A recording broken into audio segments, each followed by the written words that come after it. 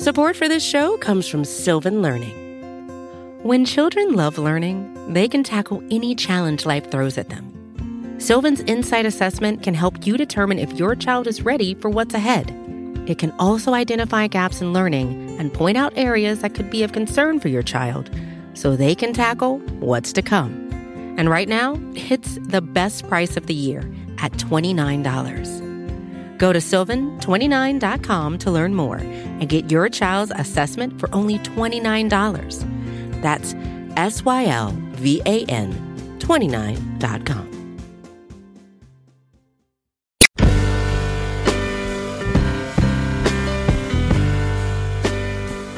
Hello and welcome to the Longform Podcast. I'm Evan Ratliff. I am joined by Max Linsky and Aaron Lammer. They're from Longform. I'm from Atavist. Hello, guys. Hey. What's up, gentlemen? I was just packing my bag. I'm heading down to Austin. It's a field trip. What you going to do in Austin? This is our first podcast field trip. I think it might be first trio field trip. Definitely with all three, it's the first time we're going in there. We are going to Austin. We have a really awesome event planned there. We're going to have a party with Texas Monthly and ASME. Who's going to be at that? We're going to do a live podcast. There's going to be 3 guests. We're each going to do one interview. Pam Koloff, Mimi Swartz, and Lawrence Wright. Sounds amazing. I heard, man, what a lineup! I've heard beer. I've heard rumors that there will be free beer and barbecue as well. Queso. I'm told there's going to be barbecue, there's going to be beer, but also just endless queso. Also, according to Jake Silverstein of Texas Monthly, country music will be involved. You guys should come. It's 5 o'clock in the afternoon on Saturday, March 8th at Shoals Beer Garden. It's going to be fun. Come. Even if you don't come, we'll have the audio from that out in a few weeks. Yeah. When it's all tied up. Who did you talk to this week, Evan? I talked to Jennifer Senior, who is a writer for New York Magazine, and she has a book out called All Joy and No Fun. We're kind of on a run of New York Magazine folks who have books out. But there's no conspiracy. The conspiracy is lack of planning oversight. But Jennifer Senior is great. Her book is also, you'll see it everywhere. If you haven't seen it already, it's just like it's on the New York Times bestseller list. And she's been writing for New York Magazine for a long time, so she's seen a lot over those years. If you've been writing for a long time and people are having trouble keeping track of what you've been writing, you might want to start an email newsletter with Tiny Letter. They're our sponsors. They're from MailChimp. It's the easiest way to get your message out tomorrow. So let's sign up for that and let's listen to Evan and Jen Senior. Aaron is a camp counselor.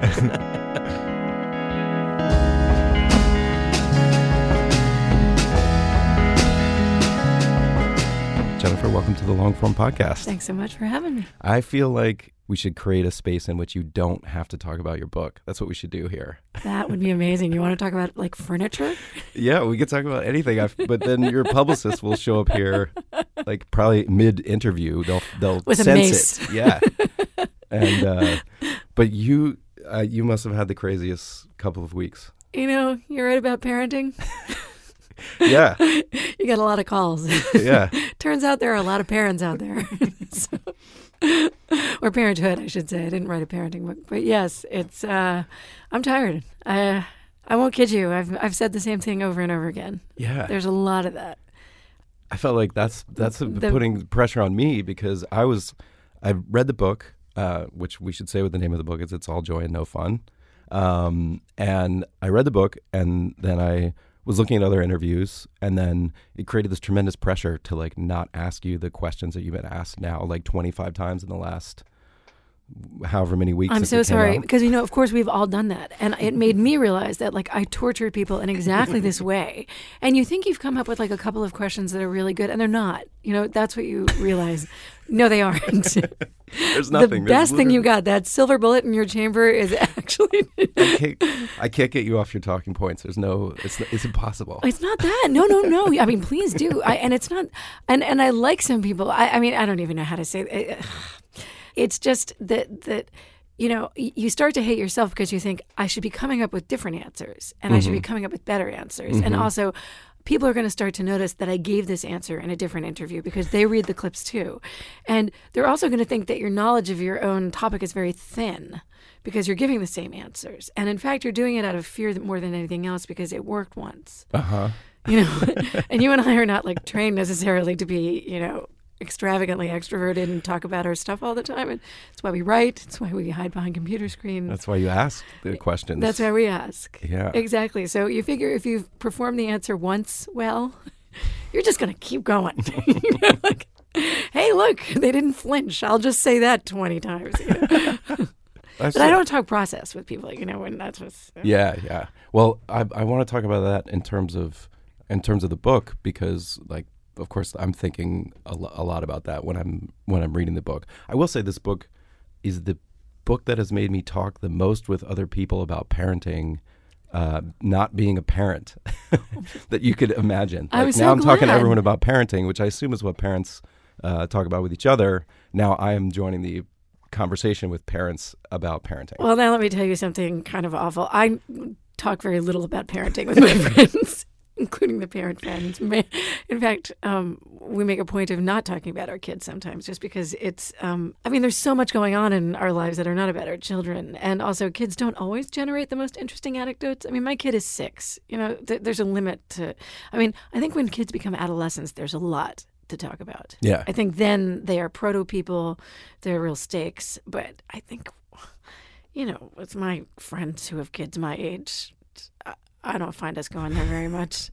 I mean, what are you going to say? Yeah, I mean, I love my kid. He's fabulous. But, you know, the things that I think are really cool about him are kind of idiosyncratic. They're not going to translate. Yeah. Well, Yeah. Plenty of people don't make that recognition, and they're a little bit insufferable. Oh, I'm as sorry. anyone is who's, you know, in love with something. Right. I guess that's Can't true. necessarily express it. But Right. I guess that's true. I felt like you did in the course of the book, you sort of surfaced the reporting process a little bit because, like, my natural question would be, okay, this came out of a magazine article. So you wrote this magazine article for New York Magazine, same title and a germ of a concept about, well, why don't you just describe the basic premise? Right. So the basic premise of the magazine piece was that there was this very robust body of literature in social science. I mean, it was in many different disciplines in social science. It was in like psychology and sociology and economics. It kept reappearing. That said that kids don't improve their parents' happiness. And I decided I wanted to interrogate it because it seemed like very right and very wrong. So in 2010, I did this story for New York about it. I mean, that was the thing that got me thinking about, okay, but more broadly, how do kids affect their parents? I mean, because it's a very blunt answer to say they do or don't improve your happiness. I mean, I don't even know what that means, really. Right. So I just kind of wanted to look at it from every which way. I remember talking about that piece with people when it came out because the thing that I loved in there was this idea that if you ask people if they're happy later on, or they're happy to have children, they'll say yes. But if you have these ways of measuring where they have to record at any given moment that they're whether they're happy, moment-to-moment happiness is totally compromised. Right, exactly. That's like a fun fact to talk about with people. Right, and I don't know, you know, whether or not. I mean, there haven't been that many studies that have been designed that way, but certainly the ones that have been pretty have been pretty damning. I mean, who knows? Maybe somebody will come up with we'll look at parents' moment-to-moment affect and discover that they're happier, you know. I mean, but for now, that ain't what we got. But yeah, retrospectively, parents will tell you that raising their kids was the best thing and the thing that provided them with the most joy. Yeah. And that comes from, like, I want to say it's Pew. I mean, Pew Research, Gallup, everybody has asked parents this question. And they overwhelmingly say that the best thing they ever did with their lives and the most joyous thing they did was raise their kids. And yes, it stands in a very stark contradiction to... So you hit on this premise, which is like, it's a fantastic magazine story premise.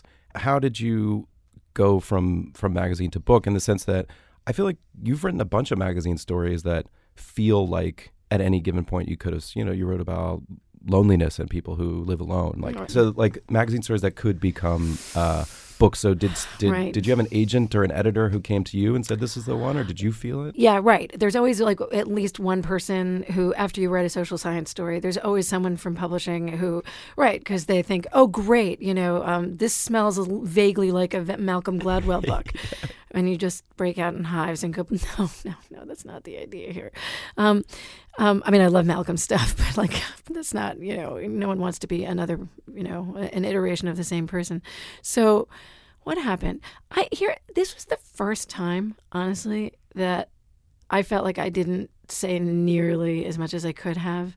After I'd been like on NPR and I'd talked to people about the story, there was a lot left in my notes that I just had not written up. It was agonizing to trim the story. And so that was one reason. I got more solicitations from publishing houses than I usually did. And I already had an agent. I had had an agent for a long time, even though I'd never written a book, because the understanding was that one day I would, and I knew who my agent was going to be. Mm-hmm. But I got so many queries from agents that I just thought, wow, okay, well, the consensus seems to be that there's more there, and I felt like there was more there. So did you stick with your agent? I did. Oh, yeah. Oh, no, I was never going to leave her. We could have gone somewhere dark. If no, I adore her. Yeah, no. I decided she wasn't up to the task. No. No, she's amazing. So I decided, well, yeah, I don't know. It seemed natural. And also, I think we have to be honest. I mean, I was in the magazine business. I was at one of the only magazines that still offered health insurance and offered us a safe place. I mean, I have one of the few remaining paid steady jobs in this business. And, but I sat there thinking, I have a kid, I'm about to have a mortgage, and I don't know if this is going to last, And so I guess there was some small part of me that also thought it would be smart to try something else. Mm-hmm. Yeah. I'm sure time to take a shot at it. Yeah. I mean, people must talk about that in here, like just staring at, you're kind of the person to the left and to the right of you in the trench have been shot, and you're still standing and you cannot believe it. And you think, well, this isn't like, how long can this luck last? I mean, if I'm rational, I know that I can't dodge these bullets for forever, right? So yeah, there's a lot of that. Although, I mean, most of the people, all the people really that we have in here are successful at some level. So it's funny because it's not like we have a shortage of guests. There's a lot of people, but they're all thinking the same thing. Like, what about me? I'm probably next. It's going to be my turn to get the axe in this business. But they're all thinking it, but they're all succeeding. But they're all still there. But it is. You're right. I mean, I have a friend at the Times who I think is immensely talented, and I cannot imagine that she would ever be asked to go. And whenever I ask her how she is, she always just says, "Well, I'm still got a job." It's like, you're at the Times. Still at it. I mean, they still. I mean, we know who they are. Yeah, they're survivors. Right, they've survived. They figured something out. Yeah. So you decide to make the leap. We don't have to get into the ins and outs of a book deal, but I am interested in then. The question is are you expanding an article? No. Or are you just saying here's the premise, we're going to start from scratch? I have to tell you, my idea was I had to start from scratch. Yeah. And one of the reasons is that, first of all, if you ever expand a magazine story, automatically people just fold their arms and stare at you skeptically and think that all you're doing is going to be adding a bunch of padding. Yeah. And so you can't do that. I mean, your whole sense of integrity is at stake there, that, you can't be that person who did that, right? So that's one thing. Also, even in spite of how hard I worked on the book proposal, there were a few reactions from editors at different publishing houses, and I won't name them, but who said, people are going to think they've already read this. And I found it so infuriating that it was like rocket fuel. I mean, I just thought, no, they are not. That's so mean and trivializing and reductive, and assumes I can't find anything else to say, or that nobody will want to read it just because the stories of the families will be enticing, and that you'll be drawn in by characters, or that, I mean, that's just, I mean, I was actually kind of, more resentful than I'd like to admit, I think, after reading some of the feedback from some of those answers. So, was that helpful? Yes, of course it was, because I thought, well, my God, I mean, I'm just going to forget I even wrote that piece, I'm going to limit myself to 4 paragraphs, and that's it. It's also, and I'll tell you, I had one incredibly constructive conversation with Nan Graham at Scribner, who she read my proposal. She really liked it. She wrote this very honest response saying, I still think you're not getting at the big thing, which is what it's like to launch kids who are older. This still feels to me like the proposal of a new mom. And you haven't talked about what the kind of difficulties are with, I think she had 13-year-old twins at the time or something. And she said, I'd like to hear you think about that. I want to, you should go there. This was in a note. It might have even been to my agent, that note. And it was so helpful. And I loved her when I met her. I thought she was great. I mean, my editor, Lee Boudreau at Echo, is amazing. But I met with Lee afterwards, and it was Nan's kind of like grilling me about this that also helped clarify stuff for me. Like, adolescence has to be a much larger piece than I was giving it credit for. I really have to assign the appropriate weight to adolescence. She's totally right. The book got better even after the proposal was out. The proposal didn't even wind up being really the skeleton for the book at all, in fact. Oh, wow. Yeah, I was paid to write a book that actually had no correspondence to the proposal. I can't tell you what the proposal said. But from a reporting perspective, then you're looking at a landscape of most of the world, parents. Yeah. I'll just find some parents that will represent all parents in some way or another. How do you start that? I love you for asking that. And oh my God, that was so hard because exactly. And in fact, I had that trouble when I was writing the magazine piece. I kept saying to my editor, how do I do this systematically? I was hung up on this word, systematically, because we all know parents. So why am I calling one random parent as opposed to another random parent? And why would I call one in Seattle rather than in Mississippi, rather than in Brooklyn? There was no way. And so the way that I landed on it for the magazine piece, because magazines obviously have a shorter turnaround time, is I just found parenting groups through, I can't remember, I think it was the Y, not the Y. I don't remember what it was, but maybe it was the 92nd Street Y. Mm-hmm. But they could be in New York also for the magazine. Magazine, exactly. And I found them through that. But for the book, that was this huge question. And I got asked by a lot of editors who were interested, who really wanted to know. And my first answer was very naive. I didn't know that this was impossible. What I thought I would do was piggyback onto a university marriage lab or a family lab. Uh-huh. I thought maybe a professor will be gracious and let me tag along. And there's no shortage of gracious professors out there who I think would have been glad to. But there are ethics rules that prevent such a thing. People who participate in these things do so with an understanding that their names will be protected, that they will be anonymous. And I wanted my families to be on the record because Jonah Lehrer was blowing up at just that moment that I was starting to do my research. And there were a couple of other things where it just looked like people who were writing about social science were being lazy. They were making up quotes. They were not doing their homework. They were not fact-checking. They were double-dipping into their own work. So I was paranoid. I wanted all the families identified until the adolescence section. In the adolescence chapter, I don't name them. Yeah. Right. For obvious reasons. I mean, you have to be humane about these things. I mean, kids are now getting arrested and doing all the fun, silly things that adolescents do. And the parents are grappling with really big questions. And so it's okay, I obviously I'm going to let that. Hopefully I will have established enough credibility by page 220 of my book that I can start disguising people or whatever, or 200 of my book. So what did I do? So I finally called one of these family social science guys out in Minnesota, and I said, I don't know, I am hitting walls here. It doesn't look like I can piggyback onto any one university program. I don't know how to do this. I don't want to do it through parenting classes because those are often mandated by the state for people who are being negligent parents. I don't know how to do this. Mm-hmm. And he said, well, very coincidentally, I mean, you just happen to have called the exact right person for this, because Minnesota has this program that 90,000 parents pass through annually. It's funded by the state. It's called the Early Childhood Family Education Program. I am the faculty advisor to it from the University of Minnesota. Jackpot.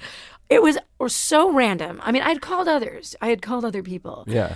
But I don't know how many phone calls I could have made. I think he was probably my seventh or eighth despairing phone call to someone I'd met and really enjoyed along the way.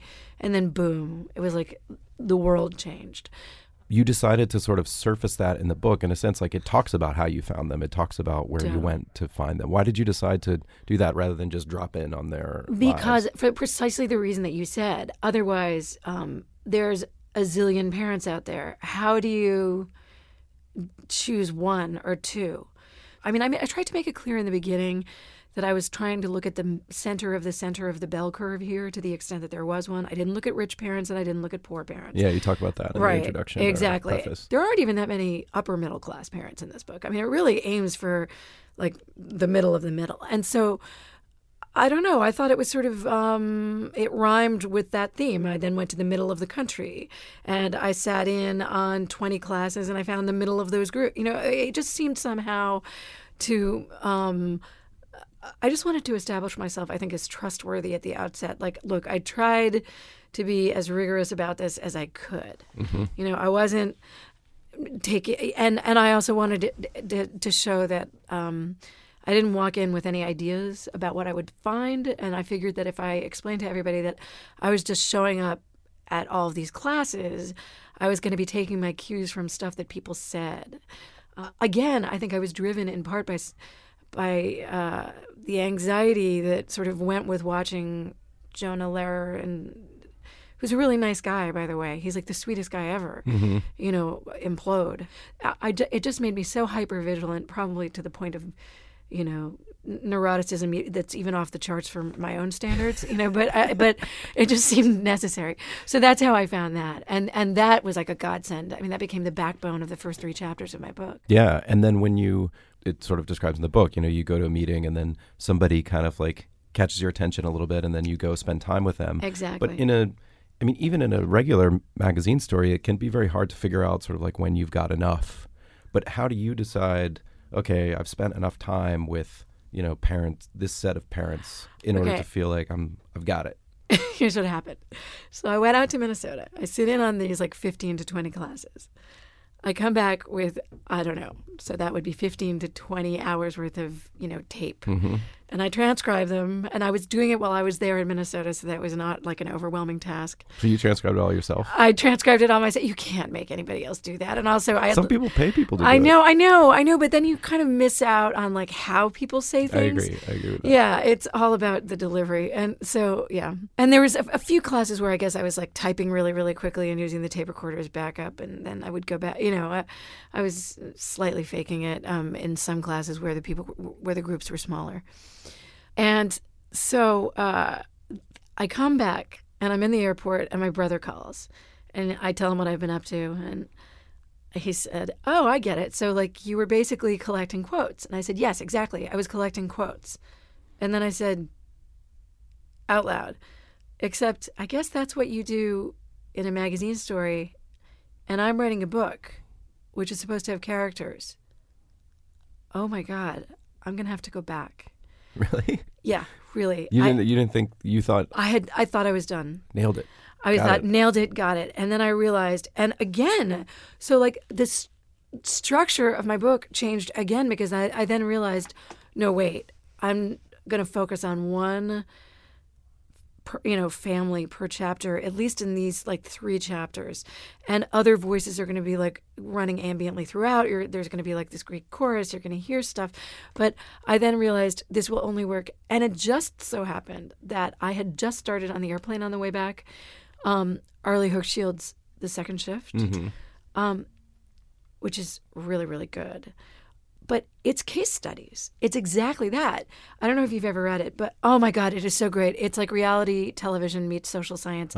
You were just sitting there in people's living rooms, listen to them fight about divisions of labor and about, I did that last night. No, I did that last night. Well, you know, your mom did it like that, so you think it's okay to do it like that. I mean, really deeply personal arguments and people like trying to adjudicate what they believe is like a fair arrangement in their marriage in terms of distributing chores and stuff.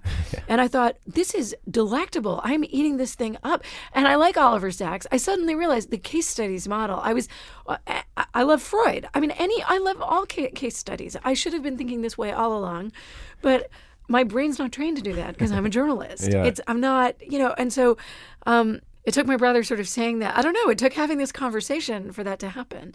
And, in the end, the criticism that has stuck with me the most about my book is that this was written by a magazine journalist. It feels Oh, really? Yeah. Huh. I mean, Andrew Solomon wrote this really lovely review. It was like such a nice review. But in it, he said that it can sometimes, that my book could feel a little like a series of smart magazine articles, I think is how he put it, which was, and then he immediately went back to being very nice. But I thought, he's right.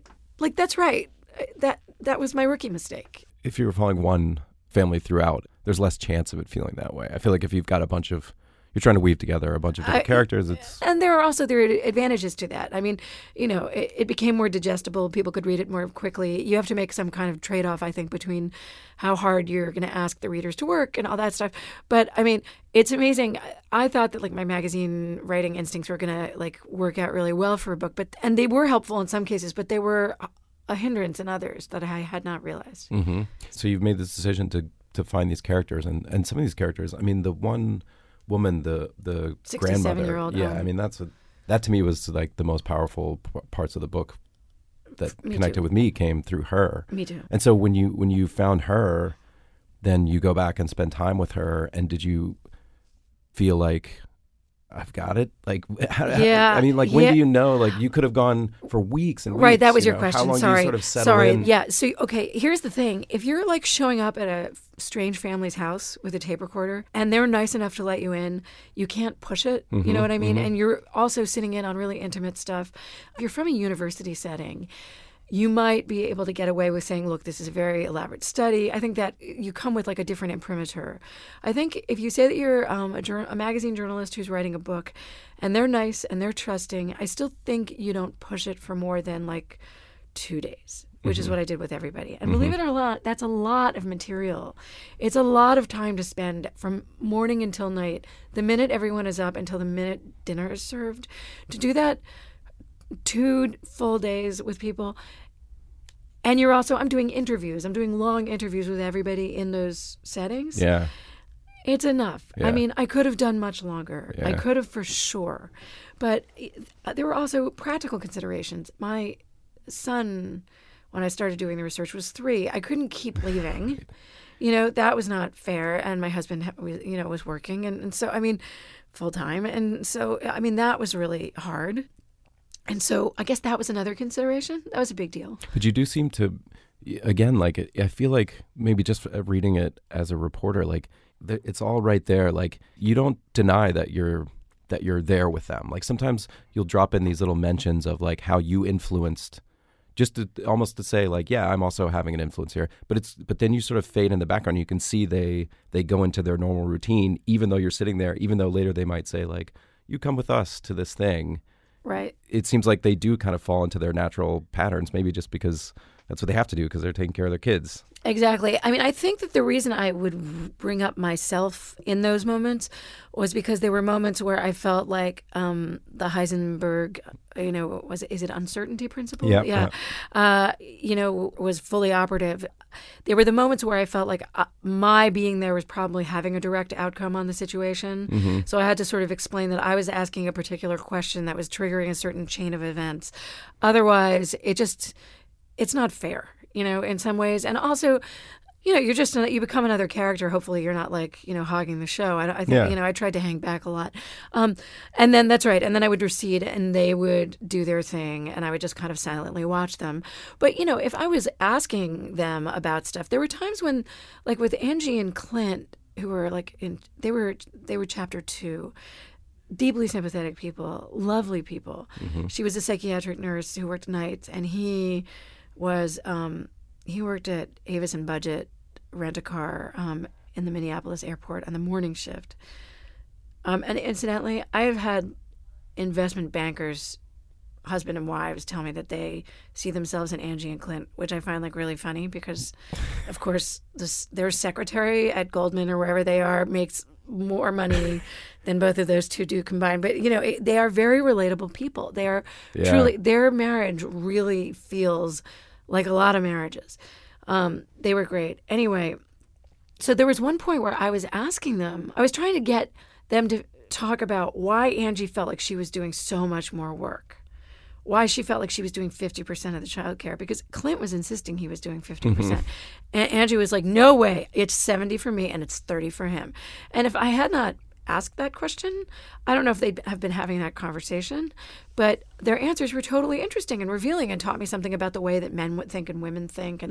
And so, but you feel like you have to put yourself in there. You know, it wouldn't have been organic otherwise. It would have been weird. Well, on a broader level, I mean, you may have gotten at this with the Jonah Lehrer thing, actually, but when I got to the end, it seemed like, so this is a book that's has a lot of social science in it. I mean, you do have this chorus of voices that come in from research, from even some other popular books. But at the end, it's actually kind of about the limits of social science, it seemed to me. It's sort of like, these are all the things we can measure, but actually the most important thing can't be measured. Right. And I wondered if you got into it thinking that that was the case, because you've also written a lot of other stories that call on social science. And I wonder if you felt that way when you got to the end, like, actually there's some things that social science just can't answer. That's an interesting question, because I think that was my bias going in, and I walked in with very few.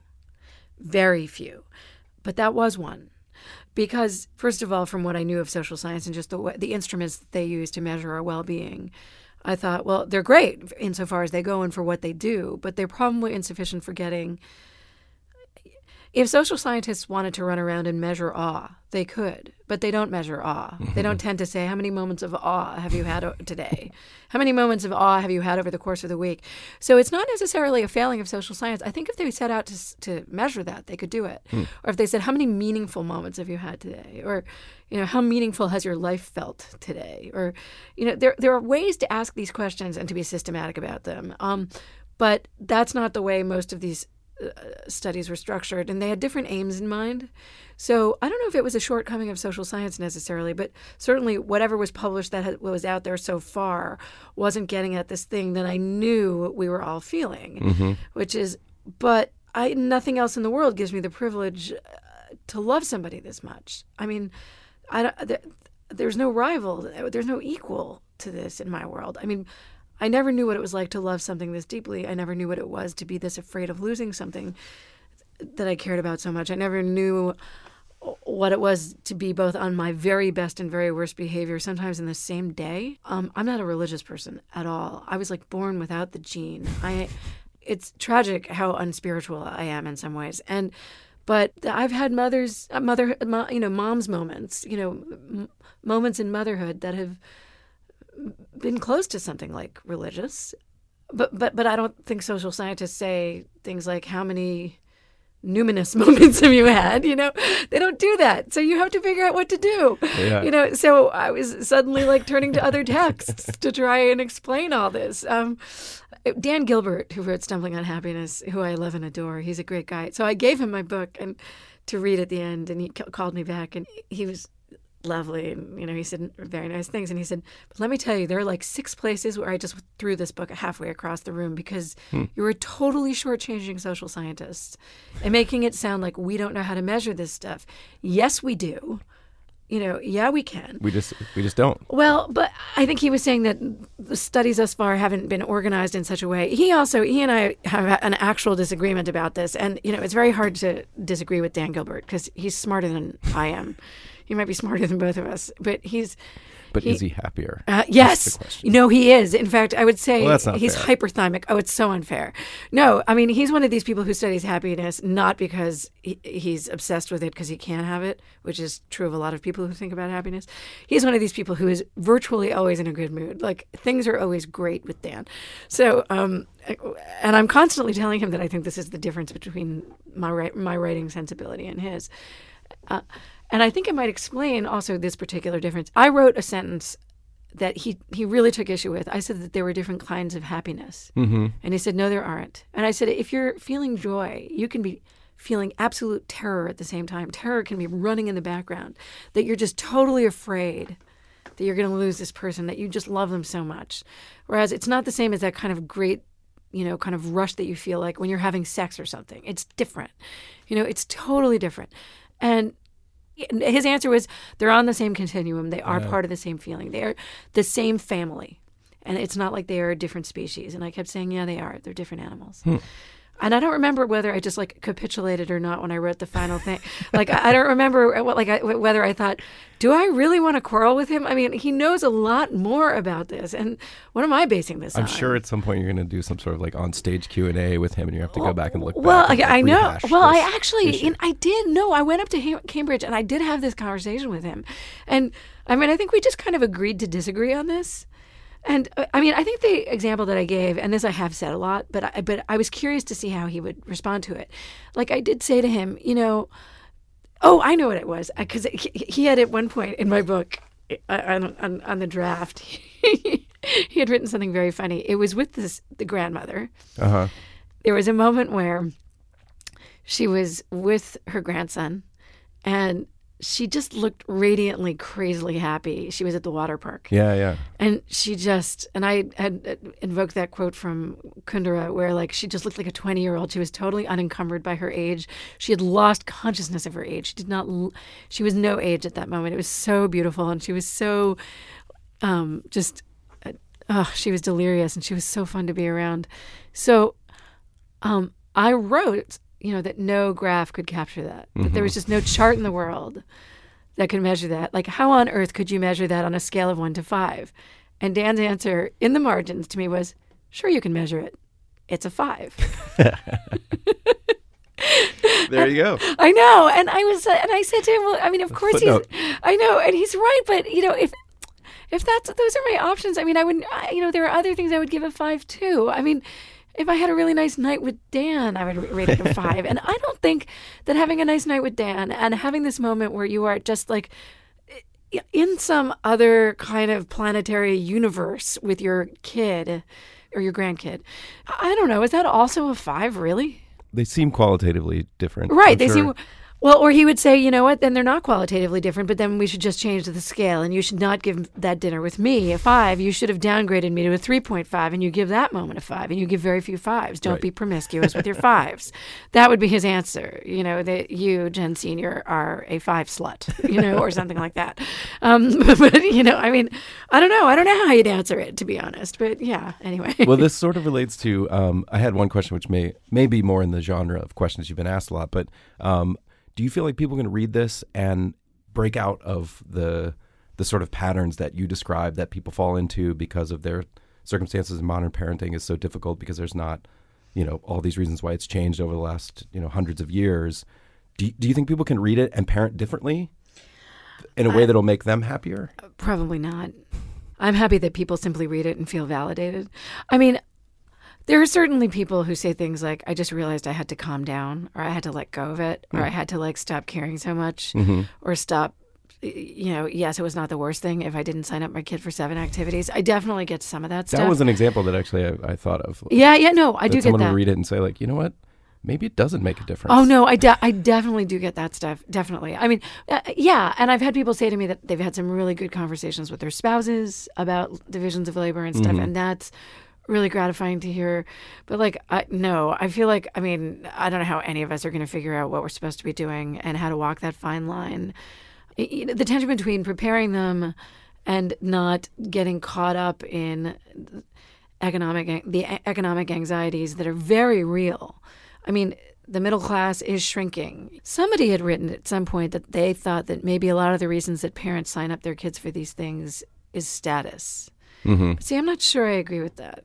Because, I mean, I feel like maybe 2 or 3 parents in every classroom are obsessed with status, and the other 22 or 23 are just really freaking out. They really don't. They want to make sure that their kids still have a toehold in the middle class. And so I don't feel like anybody will be able to read my book and know how to solve that question. Those are beyond all of us. Right.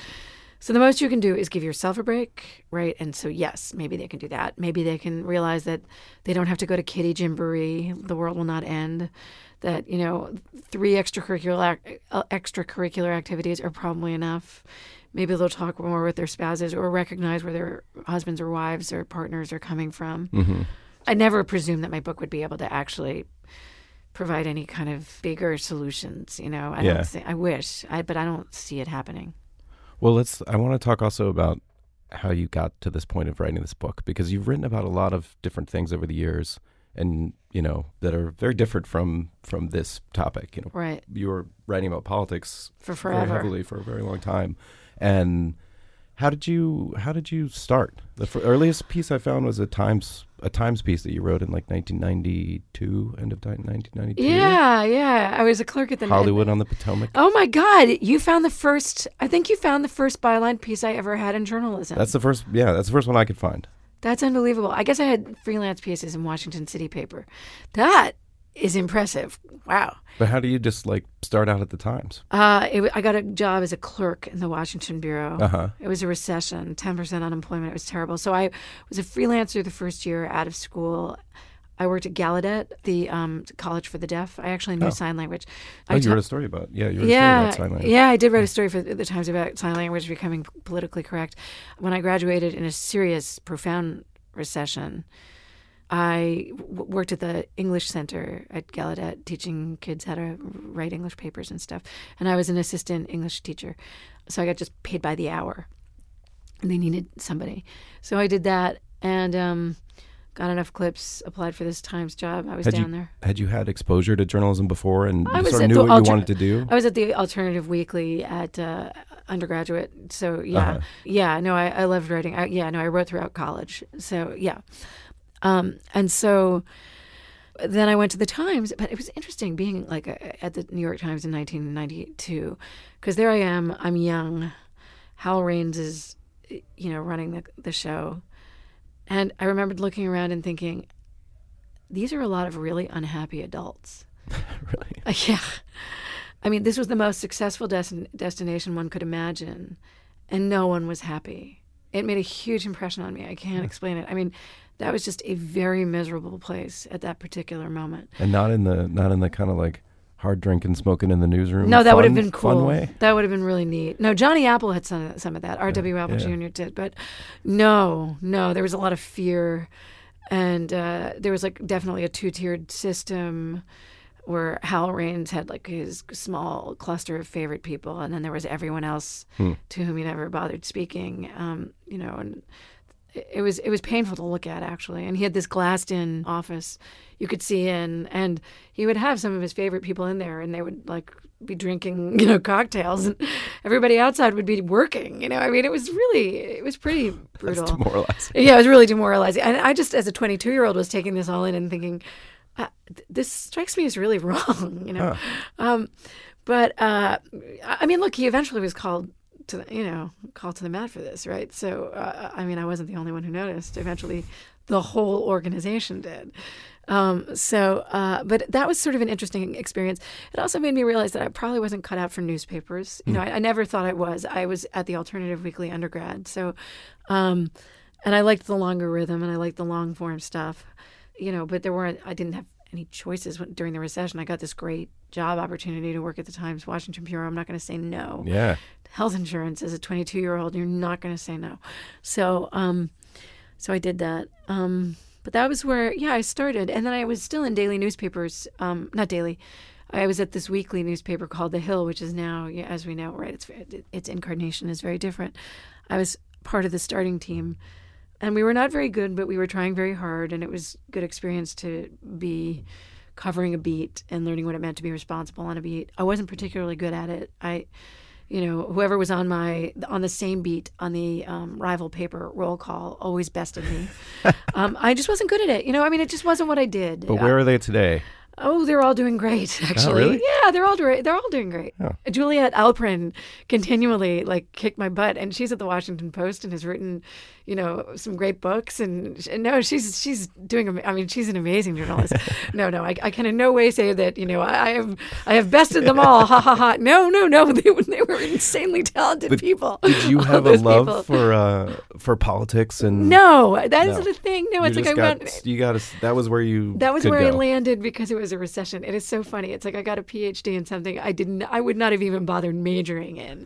It was purely by accident. It's almost like I got off on the wrong highway exit, and it took forever for me to figure out how to get out of it. I mean, how did you get out of it? I don't even know. I mean, because you kept running for politics. I know. Well, it became the thing I knew. Yeah, and also because the fun revelation was that once I was at New York Magazine, I could treat politics ethnographically. I could look at Congress as this strange little city, like with this weird little subculture that the House of Representatives was like a giant state school, like with like kind of party frats and the serious people and the handful of serious people and, who are just like hopelessly pushing against like the kind of, I had ways of thinking about Congress that, seemed like it was its own, I don't know, not demi-monde, because that makes it sound like it's an like an underworld or something, but, like it was its own little subculture. Yeah. So that was at least a slight move away, and that I got to write about it as a culture and a place, and like what the rituals were. It's like not down in the daily. Not news, right. So like when news. exactly. So when I wrote about Hillary, like becoming a member of Congress, I got to write things like,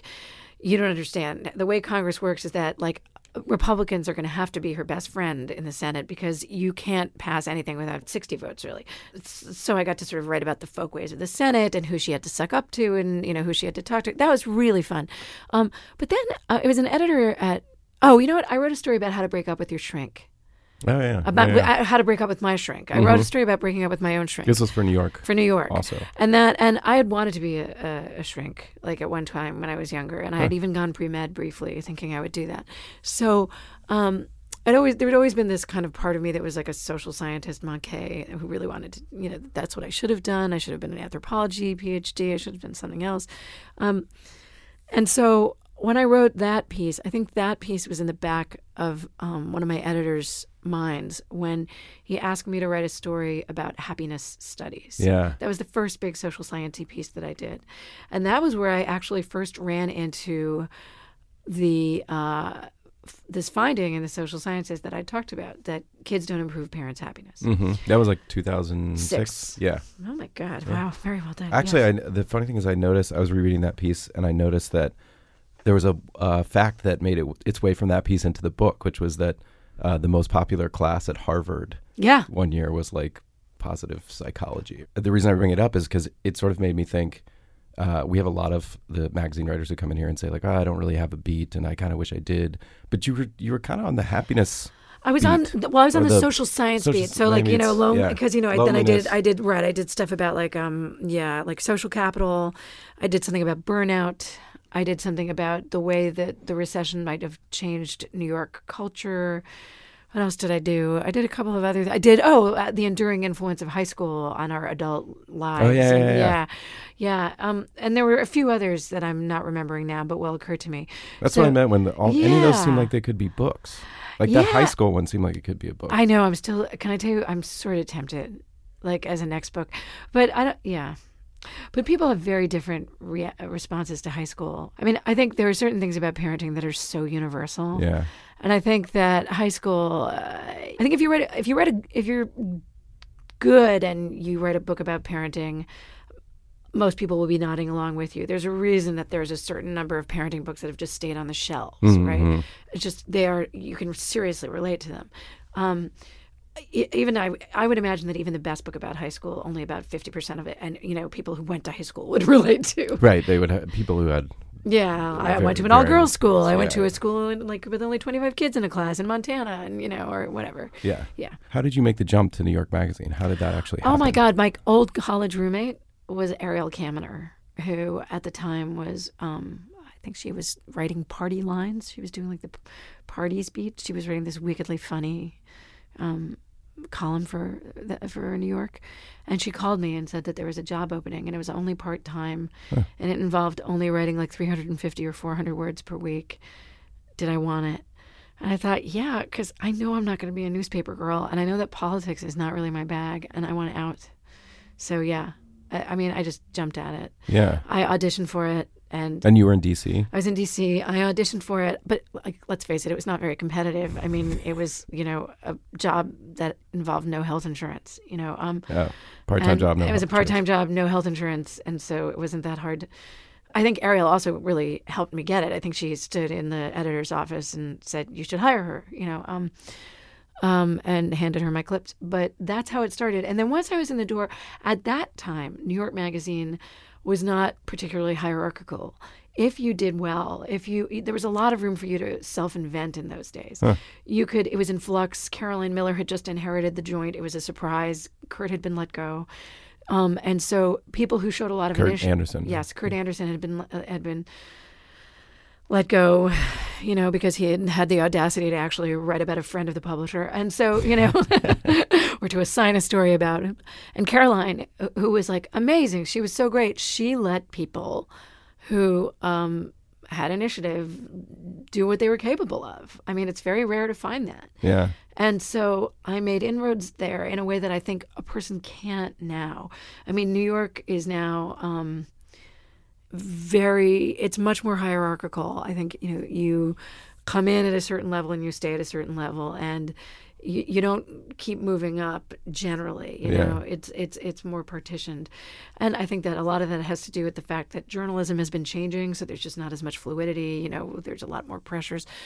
But you also survived a change in editor, which is, I think, for a person in a staff writing job, sometimes is like difficult. Well, actually, they come and clean people out. Or you're no? right. Well, here's what's funny. I left New York Magazine and went to work for the New York Times Magazine for Adam Moss. And then Adam Moss, about 6 months later, got hired to go, edit New York Magazine. And I just followed him back into the building. The Times Magazine is a really strange gig. I mean, I don't know if other people have spoken about this. It's great. The magazine itself is great. But you don't get a desk. You don't get health insurance. You have to sign something saying that you won't write for any of the competitors. Yeah. It's like all the downside. I mean, you can't dine on prestige. You can't feed your family on prestige. You can't, it's a hard thing to do. And also because you're not in the building, if you're a creature of the office, which I discovered that I kind of am, you don't get the camaraderie of like other people. So you don't like working at home? I'm isolated? okay working at home. My husband works at home now, so it's fun to be around him. I have other friends in Brooklyn who I can see, so that's okay. As I've gotten older, I've also gotten so much more introverted that sometimes I really don't mind. And I work standing up now. And you can't do that at New York Magazine. We still sit. Why not? You could be the first. I'd have to demand a standing desk. That just feels really diva-y. Probably they have to, weird. by law, give it to you or something. Oh my God, do you think so?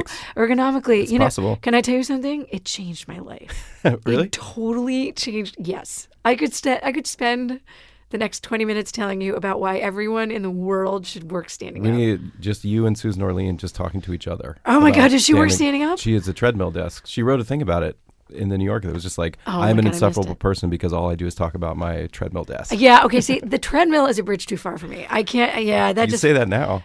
Oh God, no! But then there's machinery humming in your bedroom. Like, it just seems like, I don't know. That's just a little weird. I mean, I work in my bedroom. I don't think I want a treadmill in there too. But how did you manage the sort of writing process of the book? Oh, it was the worst. First of all, Adam Moss, the editor of New York Magazine, gave me. I initially asked for a year off. Mm-hmm. And he gave it to me, which is astonishing. I mean, I don't know anybody who can get that from anybody. Adam does that for his writers. So after a year, I realized that I needed the full year only to do the research. And then I needed to write. And I had a kid. I mean, a lot of the people who take time off to write books, especially at New York, I might have been the only woman. There was a couple of other parents, but... they had help. I mean, it's different if you're a mom, I think. Yeah. And my kid was littler than the other parents. And I write slow. I mean, I just do. Bob Kolker, who I think you've talked to in here. Yeah. He's my closest friend at the office, and I just adore him. He writes like 5 times as fast as I do. He's a very fast writer. And his writing is every bit as good. I mean, there's no difference in the product. He's just an extremely quick writer. I knew I was going to need more time, and I came back to Adam and I said, I don't know what to do. I need another year. And the good news was, I mean, this is both good and bad. I mean, it's very perverse. New York Magazine, all magazines, we were suffering. It was the middle of this recession. No ad revenue was coming in. It was terrible. So if a writer said that they needed extra time, it's another salary you don't have to pay. Yeah. What was interesting to me is that he took me back as if I'd never left the building. And he let me keep my desk so that if I wanted to work around other people and I wanted to take free coffee from the coffee pot, I was allowed to do it. But I mean, I felt like I was living like basically in Sweden. I felt like I had like this kind of European, like, you know, Northern European kind of social support network around me, you know, where like just my employer had my back and was going to protect me. And that's a theme that we had Dan P. Lee. I talked to Dan P. Lee, who is sort of like, I have had trouble with all editors except the ones at New York Magazine. They're the best. Like everyone seems to be really infatuated with writing for. They're amazing. And I think it's the reason that we have like 7 people with books this year. They're just really good to us, you know? And I mean, God, I hope that they feel like it's paid off, you know? I mean, but it's really, and I think that's the only reason I was able to do it.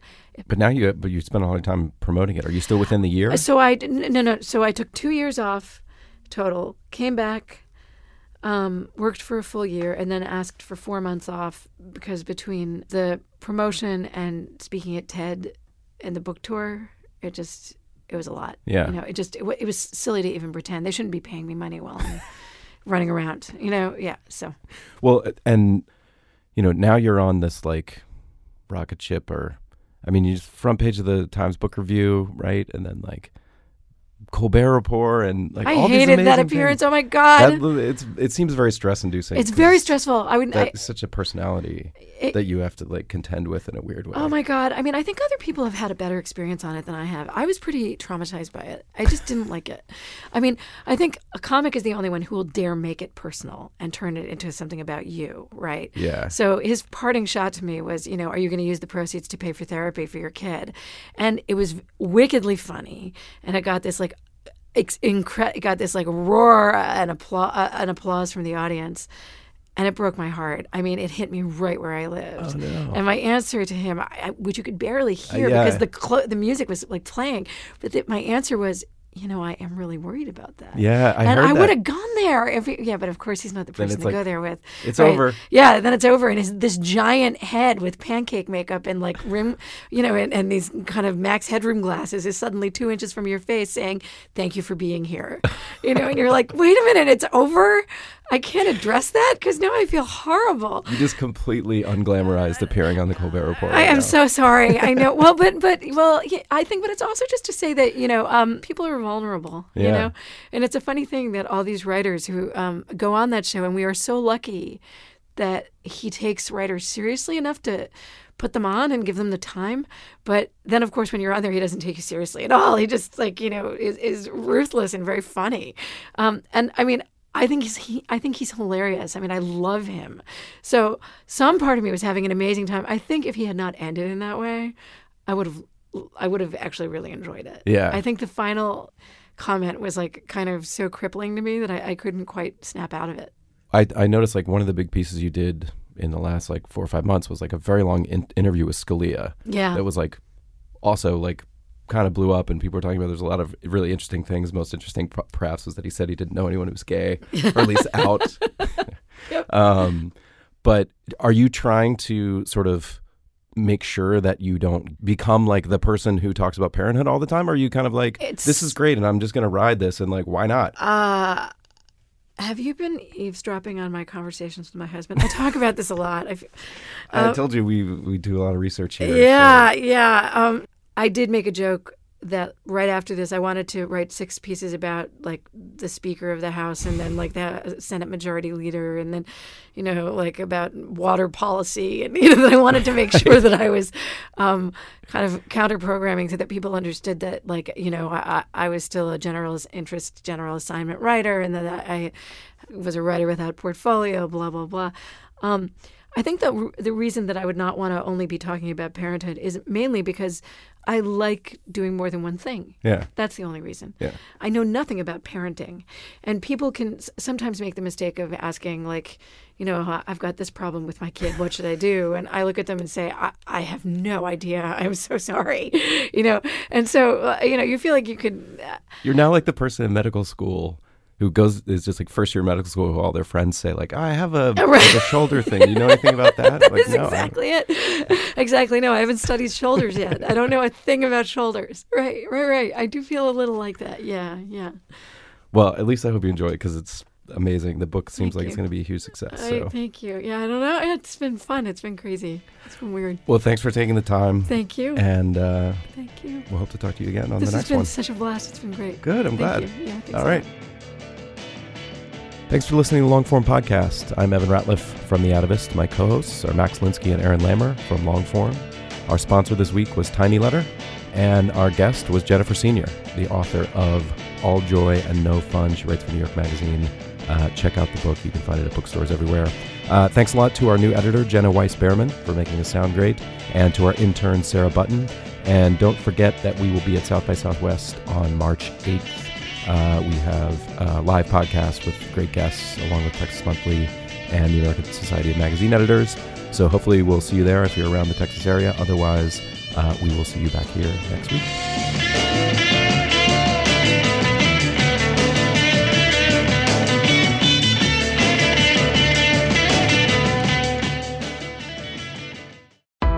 Why do you run? Why does anyone? I always thought that runners loved running, and that's not the case. Most runners hate running, but they choose to do it. In the new docuseries Running Sucks, brought to you by Team Milk, Abby Ayers learns why women runners everywhere are driven to go the distance. It really is about taking my power back and proving myself wrong. Team Milk is about fueling women's performance and helping them along their marathon journeys. You can sign up now for the inaugural Every Woman's Marathon, taking place in Savannah, Georgia on November 16th, 2024. Learn more and register at everywomansmarathon.com.